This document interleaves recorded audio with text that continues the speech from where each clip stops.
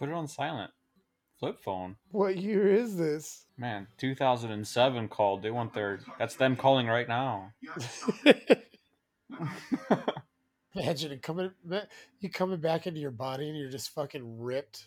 Yeah. Oh. Just like Whoa. 5,000 sheets to the wind. Like, oh my god, I'm so fucking drunk. All of a sudden, Jesus. I would like throw up. Like, all of a sudden, you're so drunk. You're like, oh god.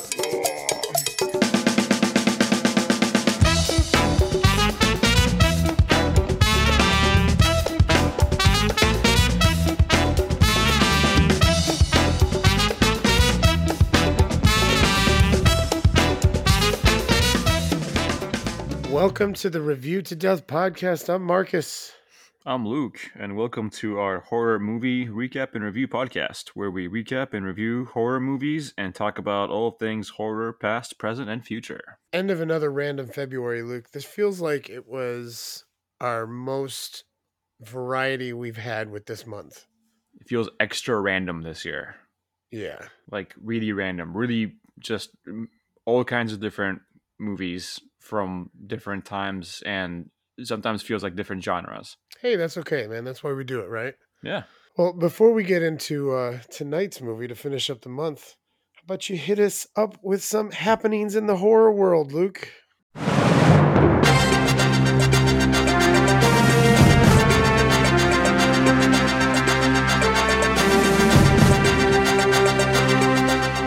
Horror happenings. Let's see what we got. My first one, again, this is, if you come here to get like news, Up-to-date breaking stories. like you've come to the wrong place. All this stuff broke like forever ago. They're news that I found interesting, that I think it's fun to talk about because it's horror, and it hasn't happened yet. So So the first one I'm going to talk about is I'm going to ask you a question. Are you familiar with the author Robert McCammon? Seems familiar. So he's I think he's still around. He's an author, a horror author. He's written a bunch of stuff over the years, like mostly like I think like in the 80s and 90s and stuff. But probably his best known novel is a post-apocalyptic novel called Swan Song, and it's very much in the vein of Stephen King's The Stand. Like it's very much like that. It's a tome. It's a beefy boy, and it's fantastic. I love it. If I had to reread them now, and just thinking about them right now, I would say I would probably give the edge to Swan Song. It's very, very good. I would highly recommend you read it, or anybody else out there that has a lot of time to read, because again, it's a big book. But according to Deadline, and this is from January 19th, Robert McCammon's best-selling post-apocalyptic novel is getting a small screen treatment. Monarch Media and Greg Nicotero are going to be producing, so it's going to be like a mini series, which is awesome. Which I'm very very, very happy to hear. I hope they do it justice. I mean, I remember it being it's a weird book. Yeah, I can't say I'm familiar with the series at all. I feel like I've heard of the book and the author, but I don't know anything about it.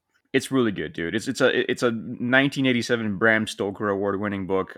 Again, highly recommend it. So that's a series that's going to be coming our way. I don't see here as far as like which channel or streaming service it'll be on yet. But yeah, that's a thing that's probably going to be happening, which I'm excited about.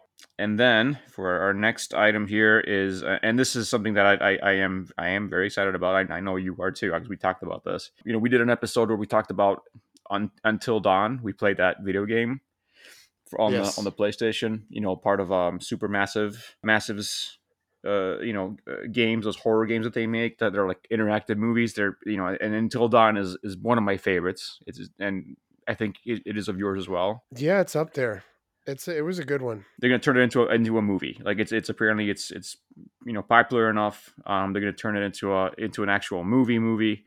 According to the Hollywood Reporter, it's going to be a reteaming of the director and writer of the guys that made Annabelle Creation, which we liked. We both liked that movie. So this should be really good. Again, there's no one's really like attached as far as like who's going to be in it. Although it would be cool to have like Hayden Panettiere make an appearance because she's in the game. She's one of the models in the game and does the voice for that Yeah, character. she'd have to do a different part. Right. She'd have to like make a cameo. Yeah, yeah, for sure. But yeah, an Until Dawn movie is coming out, and I'm there. I hope they keep it as true and batshit crazy to the game's plot as they can, because that was a whole lot of fun. I loved it. Got any more for us? The last one is real quick, according to BloodyDisgusting.com. The Long Walk, Richard Bachman, aka Stephen King. They're going to turn that into a movie finally, and it's going to be directed by Francis Lawrence, who did Constantine and Yeah. a bunch of other stuff. Let's just say I'm not holding my breath. Hopefully it gets made. This is the movie that Andre Overdahl was attached to direct before The Last Voyage of Demeter tanked. Right. And then Yeah. he's no longer making this anymore. I know he said it wasn't related, but it just seems weird that it wouldn't be related. So anyway, I like Francis Lawrence. I don't know if he also directed that Will Smith adaptation of I Am Legend, that he directed that movie, and that movie's pretty cool. So yeah, it had its moments. Yeah. So I don't know. It could be good. I really like that story. I'm curious how they're going to handle it, because it's nothing but kids getting shot. So, in this day and age, it's might be a little bit of a touchy subject. Well, you can fix this one better. I mean, the other story from that short story, the Bachman books, Rage, which is, you can't find anymore anyway. Yeah. You can't do anything about that because that's like actual kids in a school. But right. Yeah, Long Walk, you can just make them all adults. This is true. That'd be an easy fix. Yeah. I mean, if I'm thinking, it's been a while since I've read the short story, but I don't remember them being young being integral to the to the plot.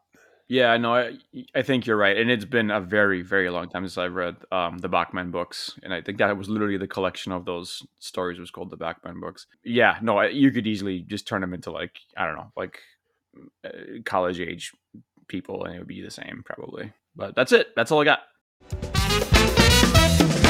Luke, we used to spend so much time recording and editing our podcast. We certainly did, Marcus. When we finally realized that our sound quality was holding us back, we knew we had to make a change. We were also using so many programs, one for recording, one for editing, and another for hosting. Thankfully, our problems are solved with Zencastr.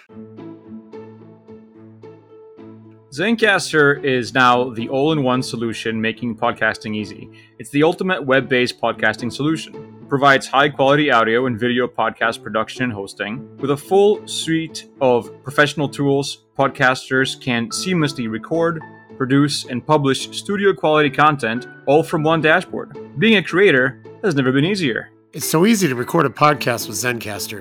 Log in using your browser and start recording a high-quality podcast right away. Record studio-quality sound and up to 4K video with your guests, all while feeling secure knowing that Zencastr's multi-layered backups ensure you always have your recordings in the highest quality, even if the connection is unstable. Zencastr's post-production process makes you sound buttery smooth. It automatically removes those ums and ahs in your recording.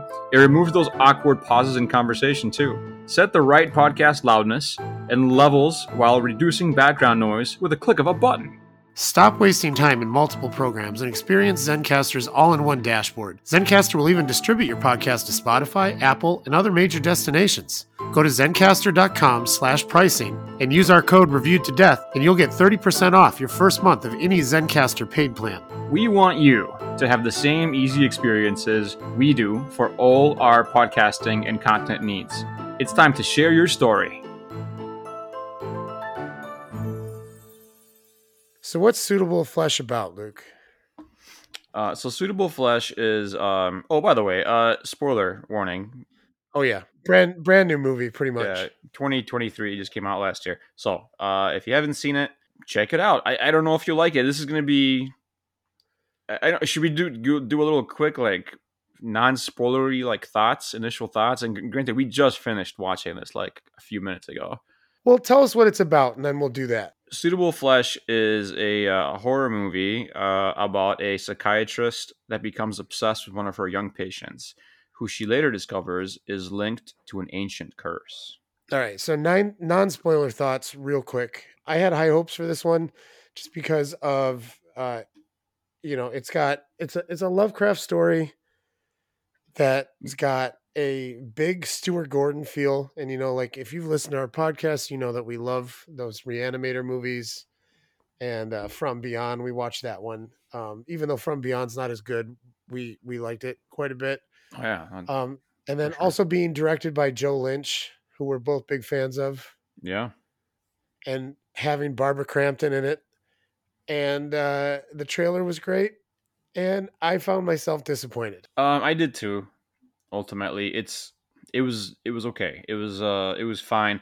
I ended up liking it more than maybe you. It sounds like because it definitely seems like there was a conscious choice to make this movie look as closely aesthetically to those movies you just mentioned, like From Beyond and like Dagon, which I mean that came out in 2003, but that movie, if you watch Dagon, it looks like it was made in the 90s. I like Dagon better, man.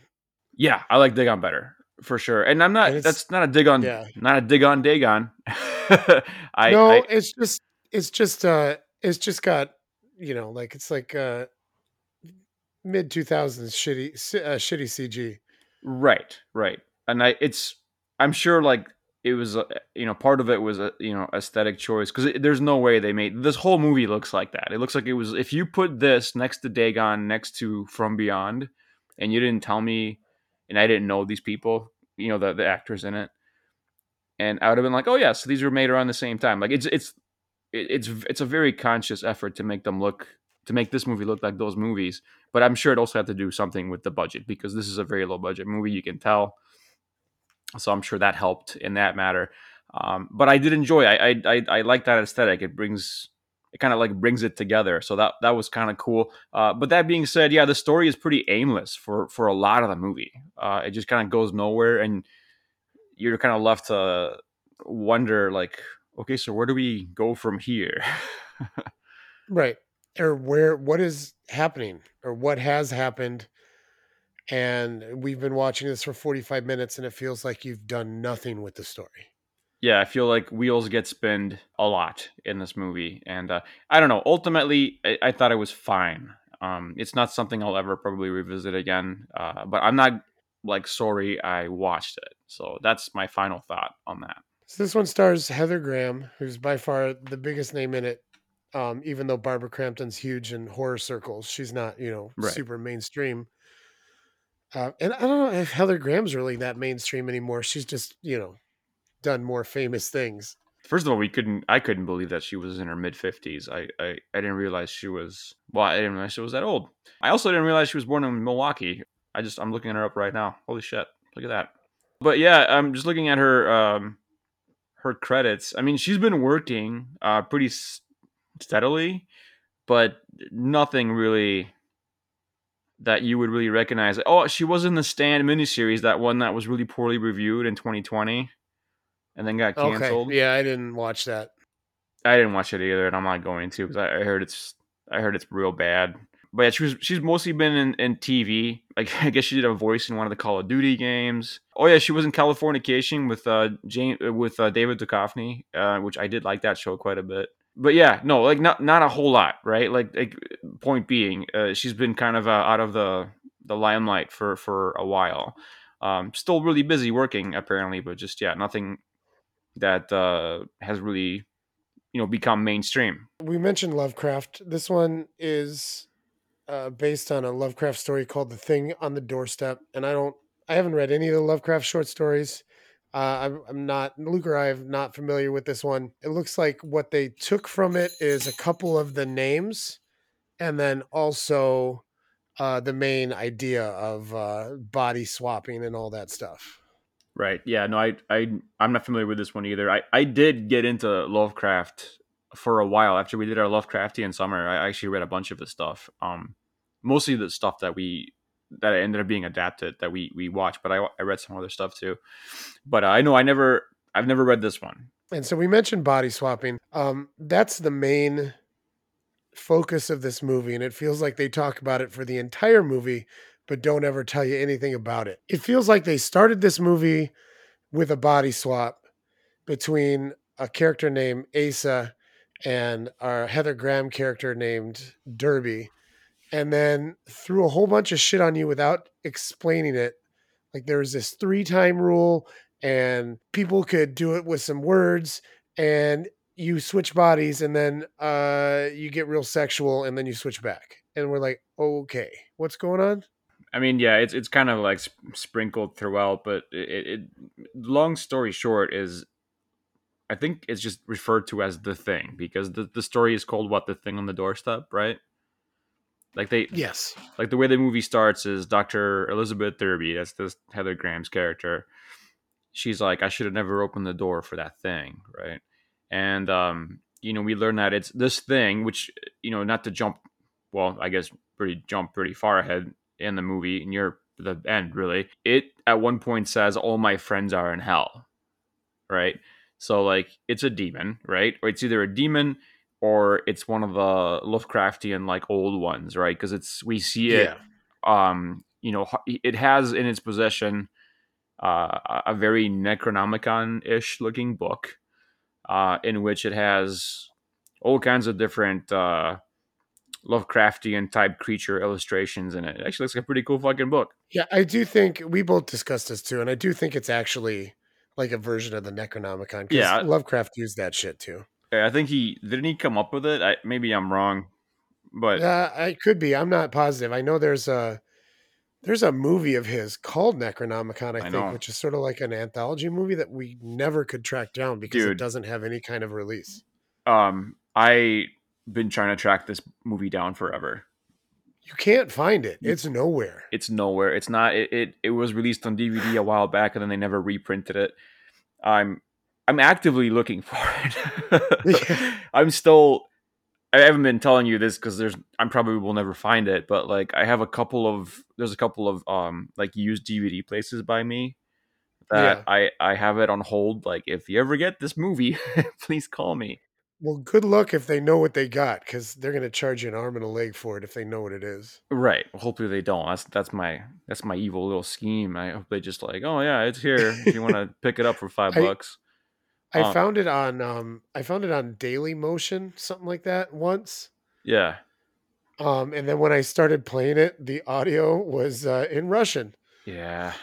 Yeah. And I'm afraid to use some of those sites too. I don't want to get every Yeah, I'm virus known sure to it's out man. there like on a torrent site or something like that, Right. but I don't know enough about that, and I don't have a secure enough computer to be messing around with it either. Same. And is unfortunately it's one of those movies that not only is it not available to get on like physical media, but it also isn't like usually when those movies when that happens to movies, they end up being free on YouTube. Like someone just like uploads them to YouTube. Not in this case. Right. It's just not on YouTube. No. It's nowhere. It's freaking nowhere, and it's been like a several year quest for me. Like whenever we did Lovecraftian Summer, I've been pretty much looking for it since then. But anyway, well, I'll get it eventually. I'll get it eventually. I know I will. I'll find it. It's out there somewhere. Someone's got it. Someone's got it, and they're gonna I don't know, they're gonna sell it and I'm gonna buy it. But anyway, we digress. So anyway, this thing, it has this Necronomicon, and it's able through this book, I guess, is because where it's learned this like this very Cthulhu-ish, dead sounding language, and it says these phrases, and as long as it makes you bleed or it's got your blood, it can say these words and it'll swap with you. And if it does it 3 times, then you're stuck in whatever body you end up in at the time. Whereas this thing can just keep on trucking, right? Did I Right. understand that correctly? Maybe, or is it You also stuck? see, this is another thing. They don't really make this clear either. Right. There's no. I wanted some rules, Luke. Yeah, the rules are loosey goosey, to say the least. But anyway, that's kind of this thing's power.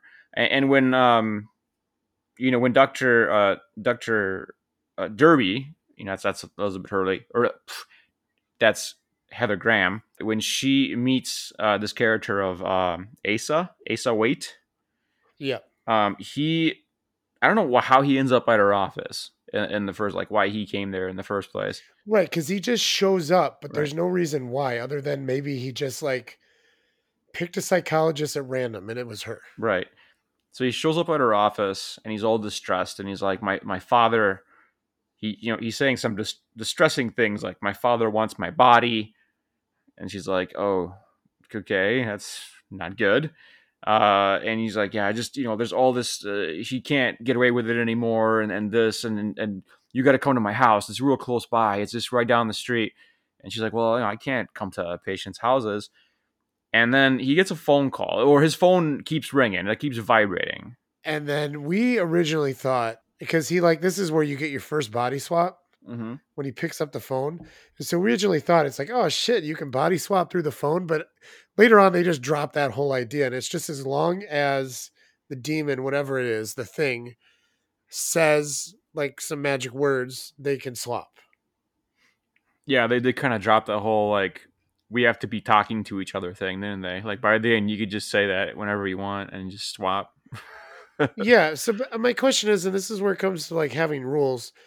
It's like, number one, how do you stop it if it can just do it whenever it wants to? And then like once it like it meets you for the first time and it like does it claim you and then you can only switch with that person until you're done? I don't know. I just wish I knew more because I know later on you find out that like it needs your blood, but like it Right. certainly seems like the first time, like when the body swap happens, like Ace's character completely changes and he's like super horny and super suave. This demon's super horny, by the way, very This horny. this whole movie is extremely horny. And he walks up to Derby, Heather Graham, grabs her crotch, and she's like immediately enamored with him. Yeah, And that like happens later on with Barbara Crampton's character, which we'll yeah. get to, shortly. But it seemed like that was like, oh, I claim you. Yeah, well, weird reaction from Dr. Derby. She gets sexually assaulted and she's like really into it. Um but then doesn't he switch back to regular Asa before he leaves or something? I can't remember how that scene ends. Yeah, switches back before he leaves, and then he says, "You only get 3 times, and then the last time's forever," and then he leaves. That's right. That's right. And then Dr. Derby's like, well, that was a weird day. And then she goes home. And she comes home and she has awful sex with her husband, Edward. But 'Cause- then gets into it because she starts imagining Asa. right. Right. So, yeah, her husband, Edward, is like, it looks like their relationship is not good. But yeah, during this very unsexy sex scene, yeah, she starts to think about Asa and, and that grab of his, and then she really gets into it. And then doesn't she get a phone call from him? She, well, she goes to the house twice. Okay, Okay, she goes to Ace's house twice. The first time is where she meets who she thinks is his father, but it's actually the demon. right, the And he's thing. acting super, yeah, he's acting super weird, and he cuts her hand with a knife, and she bleeds on the Necronomicon, and it sucks into the pages. Right, this is Efrain. This is Ace's dad, Yeah. Efrain. But they don't really make much of that. I mean, I guess I wish they would have explained it a little bit more because at that point I thought something else was going to happen when in fact that was like the I claiming you part. Yeah, they have an interesting conversation here too, where because he seems like a real asshole. Efrain does, and he definitely has like shades of when Asa was in his super horny form when he grabbed Dr. Derby. And at one point, Dr. Derby asks him, well, don't you love your son? And then Efrain says, why, yes, of course, he's my salvation. You're like, oh, all right, that's a weird thing to say. Well, I mean, do you think they meant salvation by, like I'm going to get this body? Yeah, no, I absolutely think that's what he said. Yeah, but like, if you're like, I'm trying to think of it from like Dr. Derby's point of view, like, huh, all right. Okay.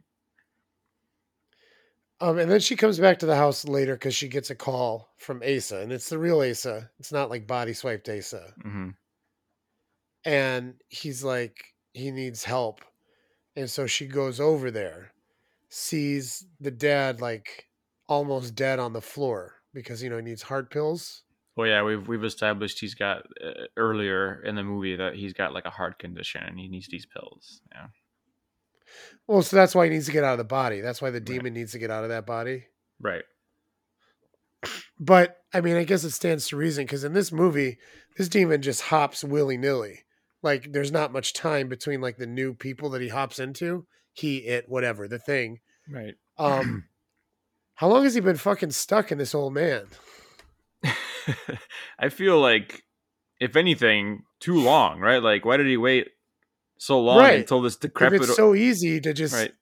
grab somebody in the genital areas and to claim them, I, I why? think I think you're focusing on the genital grabs a little bit too much. I don't think that's. It happens 2 times, dude. And both times, that person gets body swapped immediately afterwards. Yeah, I just think the thing likes to grab crotches. I don't think it has anything to do with like how it possesses people. I think it's the blood. I think it's like Yeah. it does it by like drawing blood or whatever. And it is genderless. I keep saying he because it definitely comes off as masculine. Oh, the thing is very gender Yeah. fluid, Yeah. as we'll find out soon. So Asa comes running in and says, "You don't like let him die. Don't we have to end this. Like don't give him his heart pills. Don't like I'm gonna throw your fucking phone out of the window. We're not doing this. Cut his head off." And she still doesn't know what's going on. Right, right. No, she's walked into a very weird situation. But she does eventually give him a heart pill that doesn't work, or at least we doesn't think it works. But then he sits up Right. and says some words to Asa, and then there you go. There's the third body swap. Right, and whenever the body swap happens after the words, the language is spoken, like the people involved, like they go on all fours and then just like writhe around on the floor for like a little while, and like they do like a split screen effect, and then very very shaky, like shaky cam, and then and their fingers start to like it almost looks like their fingers are breaking, like the way they're like the bones in their hands start to move around, real weird. That part that looks cool. I like that. And then then bam, you're the thing is now in Asa's body, and then Asa is in Ephraim's body. But then he switches though, because he switches to Asa's for the last time, and Asa switches his whole persona again, and then him and Derby bang on the desk. Yeah, right in front of what Dr. Derby perceives to be Asa's dead dad. Like his body is in the room, But and it's they actually his dad's body with Asa's right, it's soul in it. right. Whatever. It's Asa. It's the thing slash Asa having sex with Dr. Derby in front of the dead dad with Asa's soul or whatever inside of it because he's still alive. You still with us, guys? Yeah, this is gonna be. You wait till we get to the end. Holy shit, that's if you stick that long, man, it gets real crazy at the very end. There's like a lot going on, but anyway, Asa. What happens? Oh, Well, he's still alive. Yeah, He like the we find out as we go through the movie too that like after you get final swapped the third time, like that body takes a lot of like beating before it actually dies. Yeah, I feel like everyone in this movie it's like the Terminator. It's like you just can't get killed. But yeah, Asa now stuck in Ephraim's dying body like sits up, and after the thing slash inside young Asa's body, he runs off screen for a second, grabs a big old knife, and just cuts Ephraim's His head head off. Just like straight up, This just is like this movie's yeah. only saving grace, by the way, is that there's some really good practical gore in it. Yeah, I figured Joel Lynch would stick to the practical stuff. It looks really good. It looks fucking crazy. He really looks like he cuts this guy's fucking head off.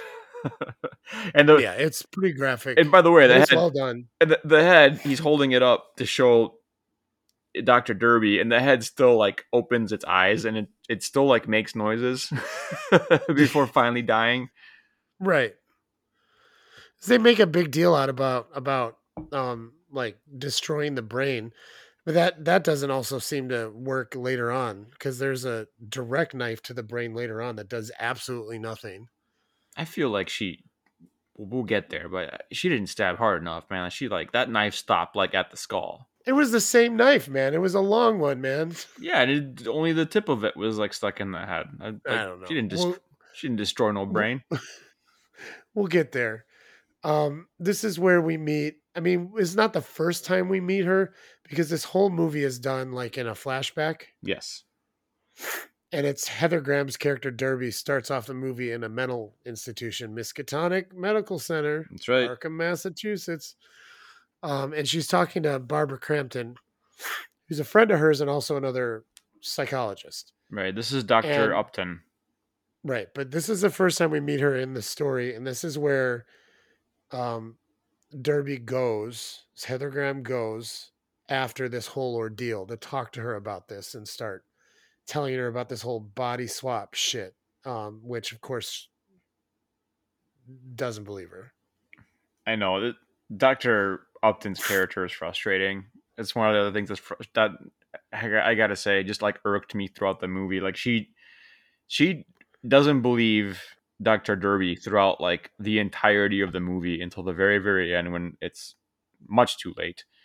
Goes out of her way to not believe. Yeah, it's after she's been, I don't know, like contrary to everything that she's believed in is being like thrown in her face. Like she still just doesn't. I don't know. Her character is frustrating, and no, exactly, she doesn't fucking believe her. And then we get this weird fucking scene where Dr. Derby goes to her office, and like the window, she's got her office is way up, like it's in this building. I think it's in this hospital, right? And it's right. It's way at the tippity top, and there's a window that opens up, and it doesn't have like a screen or any safety type thing on it. And she's like sitting there precariously, and then all of a sudden Asa's there, and it's horny asshole Asa. So it's it's the thing.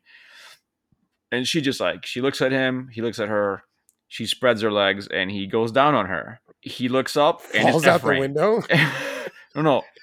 She looks down at him, and it's Ephraim. It's old man Ephraim. The old man, yeah. And then she like screams, and then old man Ephraim like just grabs her legs and like flips her legs up, and she falls out the window. But surprise, it's all a dream. And she wakes up, and then she gets body swapped again. Yeah, so she tells Ed, her husband, that she's coming home. All of a sudden, she gets a phone call from Asa, which if you've seen what happened to him earlier, don't answer his phone call. Picks up the phone, and we see that Asa is handcuffed himself to some pipe in some basement. We don't know where he is yet, but he's only in his boxers for some reason, which I don't know why that was. But he does the words, does the language, and then they get body swapped. Doc Derby is now inside of Asa's body, and the thing is inside of Dr. Derby.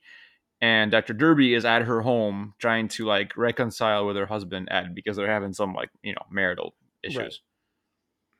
Well, yeah, and she's been drinking, although it is the thing now. Remember, and they have the thing likes to fucking some wild asphyxiation sex with some knives involved on the couch. Also, I gotta say, there's a really funny scene when Edward comes home and she already has a knife in her hand, like she's going to kill him. But then she like looks at Edward and she's like, "Oh wow, he's really hot." So she puts the knife away. Right. Because she like mouths the word. She's like, "Nice, nice." Right, and like because again, I don't know if we've made it clear this thing is very horny and wants to fuck a lot. And then and she gets Edward on the couch and she gets the knife that she was going to kill him with. And she sticks it inside of his underwear, to which cuts his underwear off. Yeah. Both of us were like, ugh. And then she just cuts his boxer. It's like his boxer briefs. They just go flying. And then and then just they bang on the couch while the camera spins around like insane. It almost Right. made me fucking Oh, throw up. yeah. And that happens more than one time in this movie. Just not any context in the movie, just the camera just like spinning and spinning. I was like, oh, I can't. I gotta look away. That was crazy.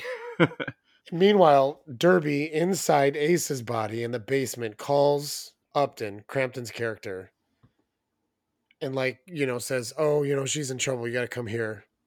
And when she finally does get there, sees it's the guy, and then in an excruciatingly long sequence of events, like begins to believe what's going on Still, because, ultimately doesn't though.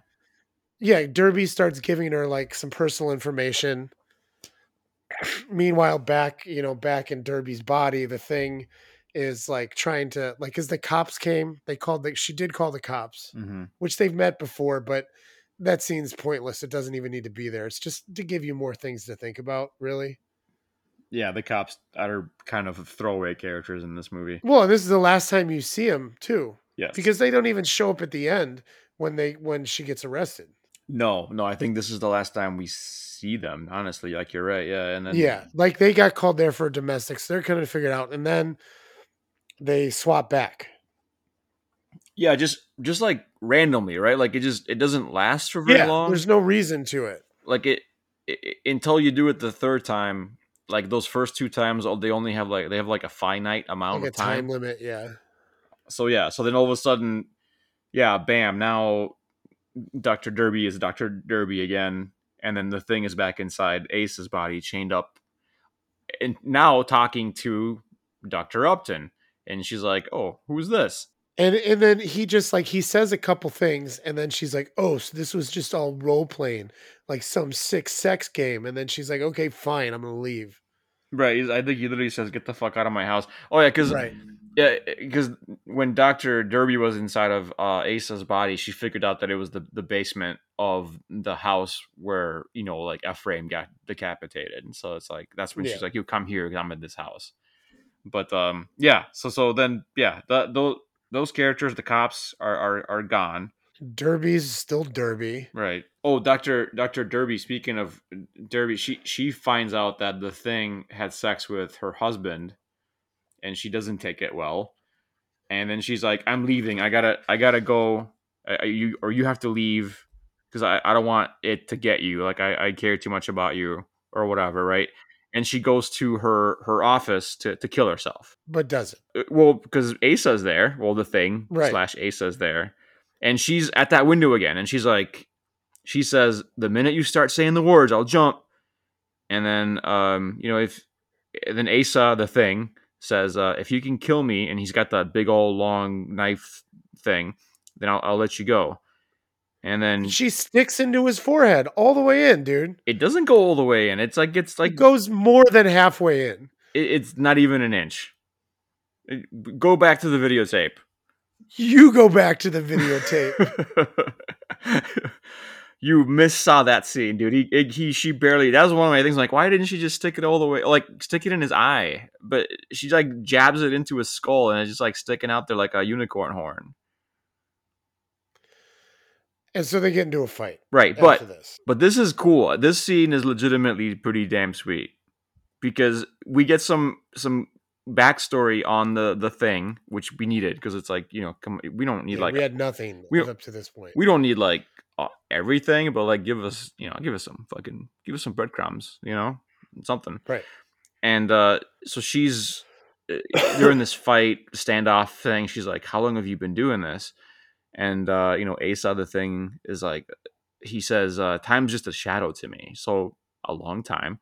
And so while they're doing this like back and forth, she has the knife, and the moonlight hits the knife, so its reflection is on Asa's face. It's specifically in his eyes, and we know from an earlier scene that she is really good at hypnotism. And it was kind of cool to like realize what she was doing. I'm like, oh shit, she's fucking hypnotizing him, and it's working. And that's when she stabs him in the head. Although it doesn't fucking work at all. But this next part is pretty great. Right, because she's gonna start hitting him with a car, right? Well, that's what happens. Yeah, she throws him out the window. He falls like 8 stories down and like splatters all over the pavement. Still alive, by the way. She runs all the Because way these things are downstairs. indestructible. Right.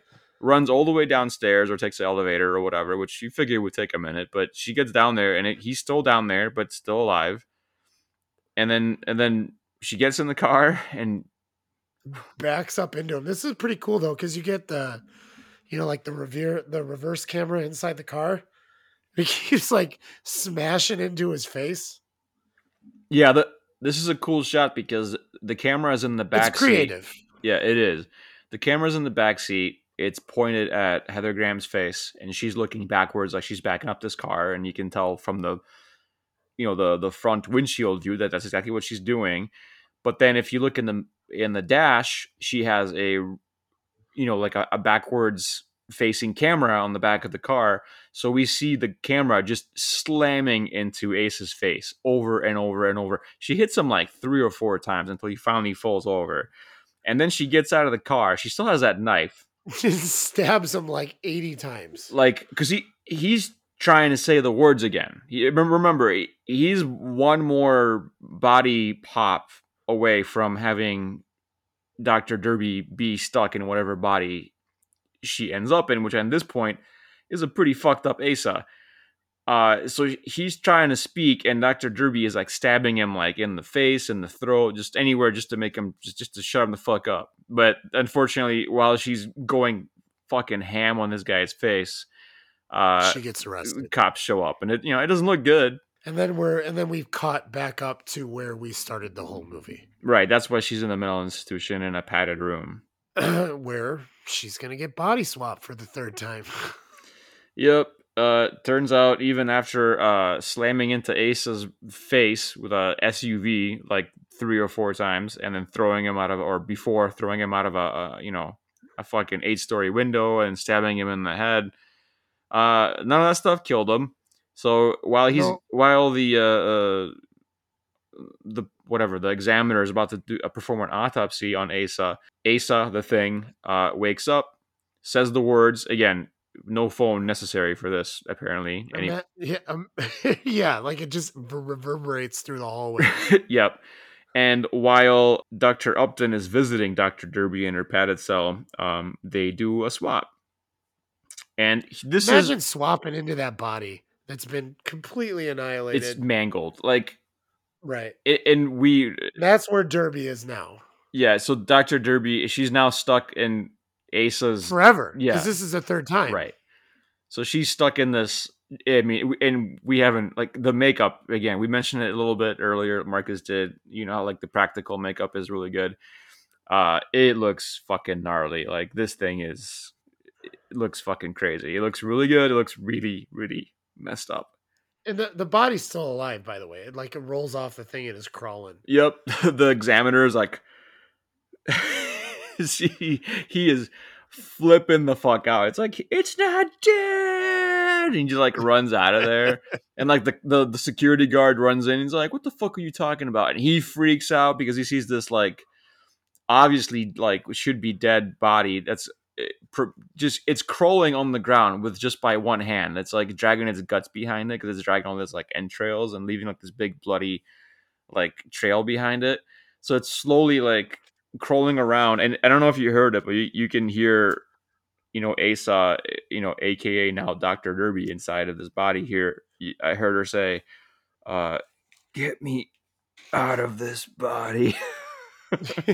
Well, it's not going to happen because there's no way for you to get out. You're not a demon thing.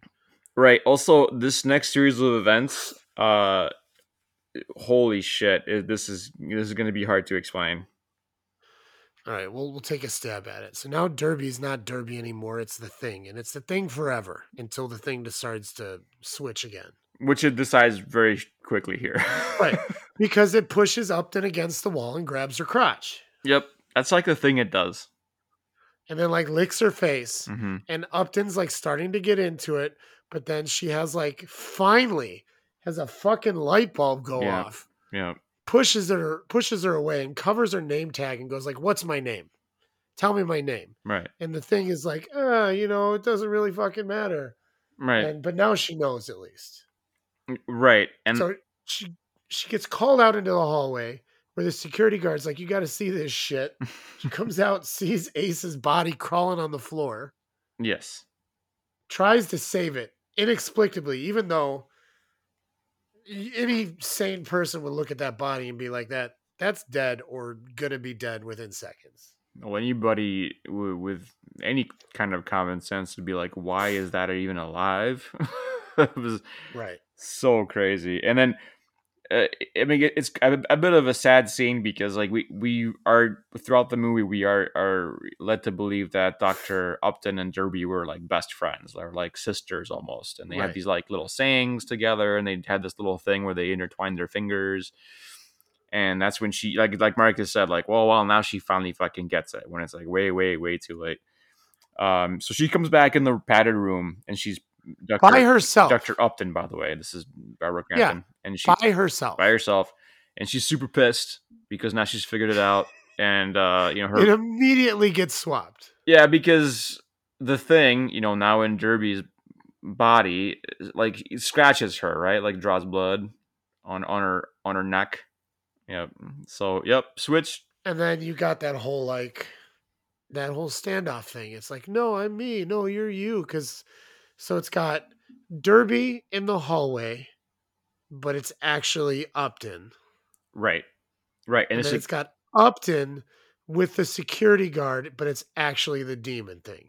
Right. So it's Dr. Upton is now the thing, and is hiding behind the security guard, trying to get the security guard to shoot her in the head because Derby's character's fucked because like she's gonna be in prison for the rest of her life. Things like I'm not gonna deal with that shit. Right, yeah. The Dr. Upton / the thing is trying to get the security guard to shoot, Dr. Derby's body, which is where Dr. Upton actually is. The gun gets away from them in the scuffle. Dr. Derby / the actual Dr. Upton picks up the gun. Gets it. But then they swap back. Because again, I mean, it makes sense, right? The thing is like, well, I'm just gonna say the thing again.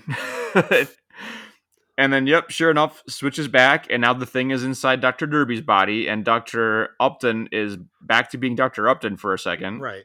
And then Derby shoots the thing shoots the security guard in the head.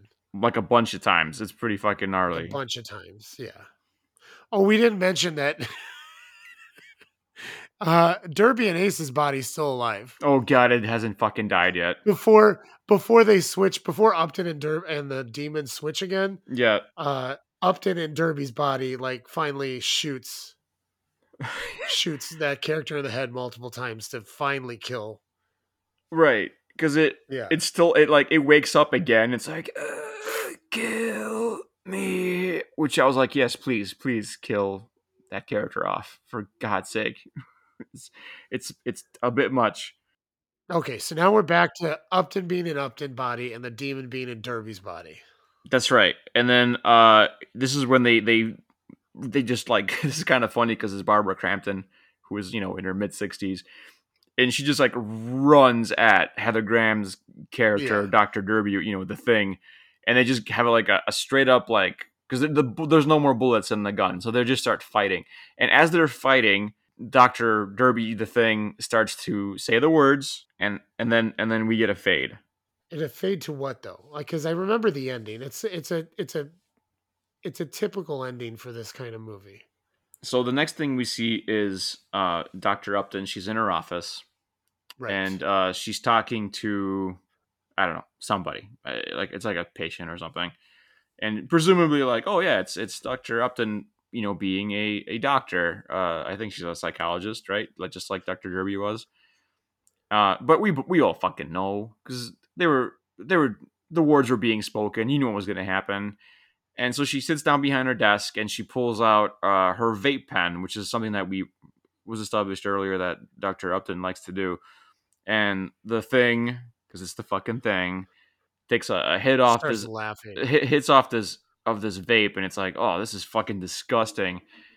And it throws the vape in the trash and then just like rolls its own cigarettes because that's something else that was established earlier that it likes to roll its own cigarettes. And that's how the movie pretty much ends. It looks at the screen and it blows CGI smoke rings at us. and then the movie ends and it's got this really crazy old timey song that starts playing about, I don't even remember, like I need you like a donut needs holes or something. I can't remember how it went, Yeah. but it was pretty funny. You should find it. But that's it. And Yep. that's it. Oh, and then the Well, movie, and then at the very end it says this movie was brought to you by Cthulhu Vision, which I thought was pretty great. So give me your final thoughts on Suitable Flesh. Yeah, I touched upon before. It was fine. It was fine. I'm not sorry I watched it. Could it have been better? Yes, much so. But I still enjoyed it. It's definitely on the near the bottom of the Cthulhu verse, if you want to call it that, for me. Yeah, it's not it. It's just okay. The practical effects stuff is good, but it's not like you can't find that stuff in other movies that are better than this one. I also enjoyed Heather Graham and Barbara Crampton. I'm glad they got to be in this movie. That was pretty Yeah, cool, and then they were fun to they watch. did play their parts well, Yep. but it's just an okay movie. I can't really recommend it. It's just okay. Yeah, for like hardcore Lovecraft people only, right? Right, like completists. My people love the spooky, spooky movies. My people love the spooky, spooky movies. My people love the spooky movies. We've reached the end of another series, and it's time for the final ranks. We rank these, based on how we enjoy them. We're not doing too crazy things with this. We start with our least favorite and go to our most favorite. And we had 4 movies this month because I did actually watch Infinity Pool, so we can rank that one. Okay. And I'll start with my number 4 and my number 3 because honestly, both of them could have been my last place. But I'll put Suitable Flesh at 4 and Infinity Pool at 3 just because Infinity Pool is a much better made movie. Yeah. This won't take long. Yeah. The same. Exactly. Number 4 is Suitable Flesh. Infinity Pool is right above it for me as well. And then I'll do 2 and 1 because there's another sort of weird thing because I feel like these could switch depending on what time you catch me watching these. And I'll say that 30 Days of Night is definitely the best made movie and the best movie of the bunch. But I inexplicably had more fun watching X-Ray. So at this point in time, I'm going to put 30 Days of Night at 2 and X-Ray at number 1. Same here, baby. X-Ray wins it. X-Ray fucking wins it. It's fucking movie, man. X-Ray is. I'm man. I'm not going to stop talking about X-Ray for a minute. Like it needs to be more well known. Like it's one of those like so bad it's good movies that it's almost one of those perfect so bad it's good movies. Like it needs to be talked about alongside like Troll 2 and like Birdemic and like Sharknado, like those movies. Like X-Ray should be there, like because it's that type of movie. Like you get a few friends together and Yeah. you will love this movie. It's so fucking funny and it's not supposed to be, but I haven't enjoyed myself that much in a long time. Loved X-Ray. 30 Days of Night is fantastic too. I really really liked it. I was really glad that I liked it as much as I did on this rewatch for this month because it had been a very long time. So I really wasn't sure how I was going to feel about it. But it is legitimately really good. Well, Luke, since that was one of our shortest final ranks ever, you up for a little top 10? Yeah, let's go. I thought this one worked out pretty well considering that we started the month with Infinity Pool. So here's the top 10 trippiest horror movies of all time. So like the top 10 movies you will not like or you would never watch. The top 10 list of movies that Marcus will hate. Right. Yeah, this is like not your shit at all. Okay. This is another one from Screen Rant. The author is Cathal Gunning, which we're like 4 Screen Rant top 10s in. I feel like these people that have their names on this aren't real people. Probably not, man. It's just I don't know. This article was written by ChatGPT. Well, Cathal Gunning, if you're a real person, I'm sorry that I called you not a real person, but I will put the link to this list in the chat into the podcast description. I have not looked at this list. I just found it and I'm saving it for right now. So I guess what I'm curious is how many of these movies I've actually seen. I look forward to the angry email by Cathal or whatever his name is. Or her. Or her. I've never seen that name before. Yeah. All right. Number 10 is a movie we've both watched, but it's been a long time, and that's Phantasm. Oh my God. Yes. Phantasm is great. It's been long enough to where I don't remember it a whole lot. I mean, I remember the famous parts of it. Yes. Boy. You know, like the knife ball. Yeah. Yeah, they burrow into your head and drain your skull. I don't remember how trippy it was, though. It's pretty trippy. The whole movie's like a fucking fever dream, dude. I really like the first two Phantasm movies. But from what I remember, part 3 is worth watching, and then part 4 is not good. And I think they even made a part 5 that I haven't seen. And it was right before Angus Scrimm, who is the actor that plays the tall man, who's just like born to play that role. Before he passed away, I would be all about doing like a Phantasm like series with you if you wanted to, man. Because there's so many of those, aren't there? There like 5 or 6. There's 5. Well, that's it. There's just 5, and they're pretty short from what I remember. And the first 2 movies are really good. And yeah, the first one's it's a fever dream. The second movie goes the route of Evil Dead 2.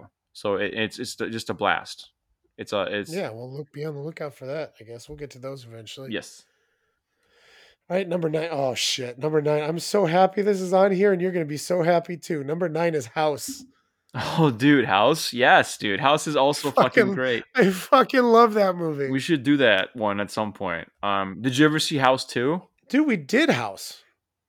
What? Oh wait. We already did House. You're talking about the Japanese House. I'm talking about the Japanese House. Okay, dude. I was thinking of there's another movie. There's 2 of them if I remember correctly called House. But yes, the Japanese House is no, dude. This is Hozu. Hozu, yes. Yes, dude. That's This is another movie like Stage Fright and X-Ray now, where it's just so weird, but it's so much freaking fun.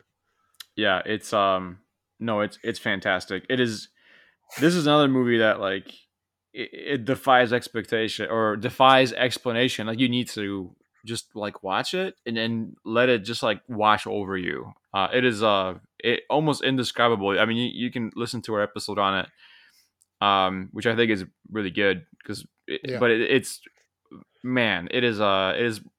How is that not number 1? Now that I'm thinking about it, I guess we'll see. All right, well, we're 2 for 2 so far. Number 8 is Videodrome. Oh shit! Okay, yeah, Videodrome. I remember liking Videodrome. I remember being very. I haven't very seen it since high school. Okay. I remember James Woods getting a VHS tape shoved into his stomach. Into his stomach vagina? You mean? Yes, that's a thing that happens in that movie. Yeah. All right. Well, we're 3 for 3. So far, the list is agreeable to me. Same. I enjoy. Number 7 is In the Mouth of Madness. Oh, hell yeah, dude. Hell yeah. Which is also pretty freaking trippy. And we also did an episode on it, which you should check out. It's I kind of love that movie. Well, we're 4 for 4, and I like all of these movies so far. Yeah. I guess yeah, this is great. We keep them coming. All right, number 6 is Mandy. Oh, hell yeah, dude. I fucking love Mandy. Here's where it's going to start falling apart for me. Because I also did like Mandy quite a bit. Right. But that first hour is bullshit. All right. Well, there you go. You need the first hour, parts of the first hour to establish why he's so angry. Right. But you don't need all of that. I mean, it's a little bit on the long side. I'll give you that. But that's a movie that I wholeheartedly. I think I love Mandy actually. With an L. Like I love Mandy. That movie was Man, give me more of that shit every day. But the last of it is you have to see the last part of that movie. It's You have to see the insanity. final. Yeah, yeah. It is nuts, and it is Nicolas Cage at his finest. It's him at his most cagiest, maybe. Yeah, his unhinged Nick Cage rage. Mm-hmm. Rip my shirt. My shirt. All right, number 5 is a movie I have not seen, but I think you've seen this one. It's Mother. No, I haven't seen it, man. Oh, you haven't? Okay. I kind of avoided it. I heard it's man, I heard things. Let's put it that way. Is So that Jennifer Lawrence is is in it. that yeah, but is it a remake of a German movie, or am I thinking of something different? I mean, dude, it could be, but I haven't seen Yeah. it, and so I have done no looking into it. But Okay. I do want to see it at some point. I feel like that movie. I saw the trailer for that movie. I do remember that. That definitely looks like something that would be a candidate for if we want to do another one of those recap things. Because I don't Yeah. think you would like this at all. Probably won't. Okay, I'm scrolling down to number 4. Dude, I think Kothel Gunning is a fan of our podcast, dude. Okay. Number 4 is Possession. Oh my god. We've done all these movies. I can wholeheartedly say that I hate this movie. Yeah, I again, we did an episode on it. It's one of the few movies where Marcus and I both did not enjoy the movie at all, and I stand by that opinion, and I will forever. And yeah, that movie is a nightmare to get through. So no, thank you. All right, number 3 is Beau is Afraid, which I have not seen, but Luke did a recap for me, which sort of, spawned the episode on Infinity Pool. Right? Yeah, we were. What movie were we driving to see together? I can't remember. Oh, yeah. That was back in, I guess it wasn't that memorable of a movie. Right. Well, anyway, we were gonna meet because we don't get to meet all that often to see a movie together, and to pass the time, we were talking to each other on the phone, and I was like, man, I watched this fucking movie called Beau is Afraid, and I don't know, I had such a fun time like describing the craziest parts of that too. Ultimately, I did enjoy it kind of, but I'm never watching it again. It's like 3 hours fucking long, and there's no Yeah. fucking way I'm doing that again. But there's parts of that based movie. on your recap, I am never going to watch this movie. Yeah, there's parts of that movie are really great. Specifically, the first hour is I think really good, but then there's 2 more hours. So, All right, number 2. Okay, I have not seen number 2, and I'll tell you exactly why in a minute here. okay. There's 2 reasons. Number 2 is Eraserhead. Oh, I watched Eraserhead like last year for the first time. Yeah, the 2 reasons why I didn't watch it is because number 1, I hate David Lynch. Right. I mean, I'm sorry, David Lynch. I'm sure you're fine as a person, but I hate your movies. Sure. Like I hate your movies. I thought your 2 reasons were going to be David and Lynch. The second reason is that I went to a liberal arts college and I got a music degree, and my department and like the film department where we worked together a lot for because I was always recording music for people's film projects, Right. and I can't tell you how many times I sat in the film department waiting to go in the recording studio, listening to all these like pretentious film students talk about how amazing Eraserhead is. I thought it was kind of rad. So that's the other reason. Just because when you get told by Right. so many people that it's the best thing ever, that you get to the point Yeah. where you're just like, I'm never gonna fucking watch this. Yeah, no, I get it. I'm like that too. No, I totally understand. And no, you would not like that movie. Stay far away.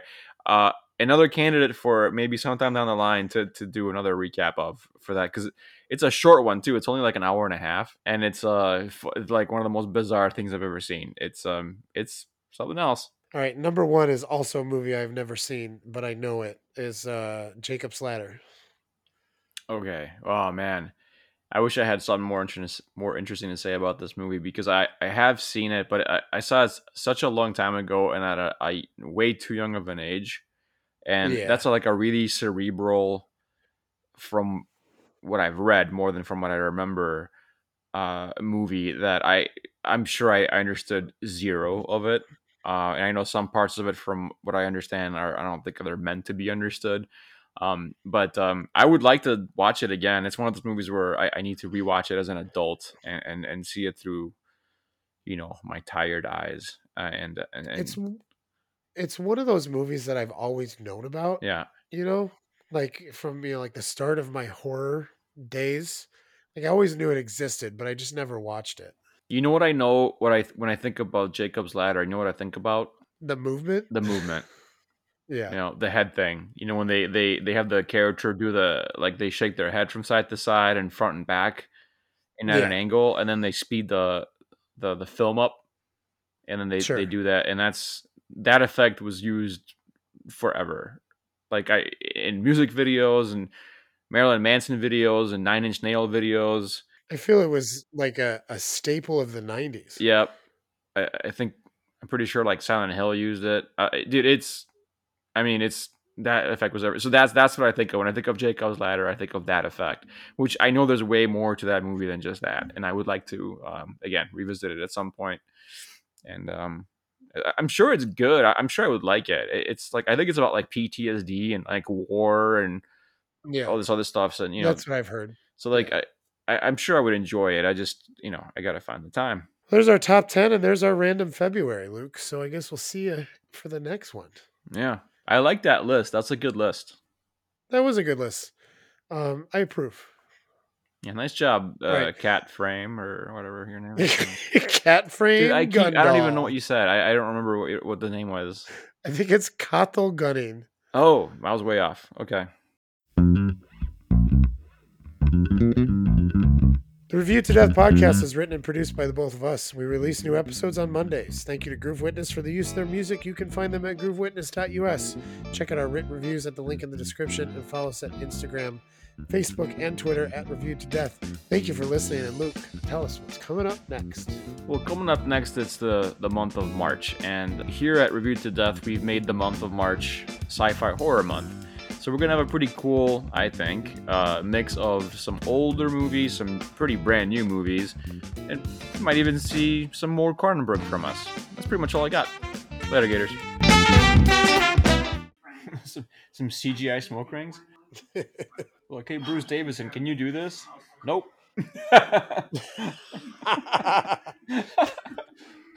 Fine.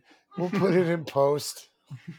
And then later on to the CGI artist, hey, can you make this look good? And he's like, nope.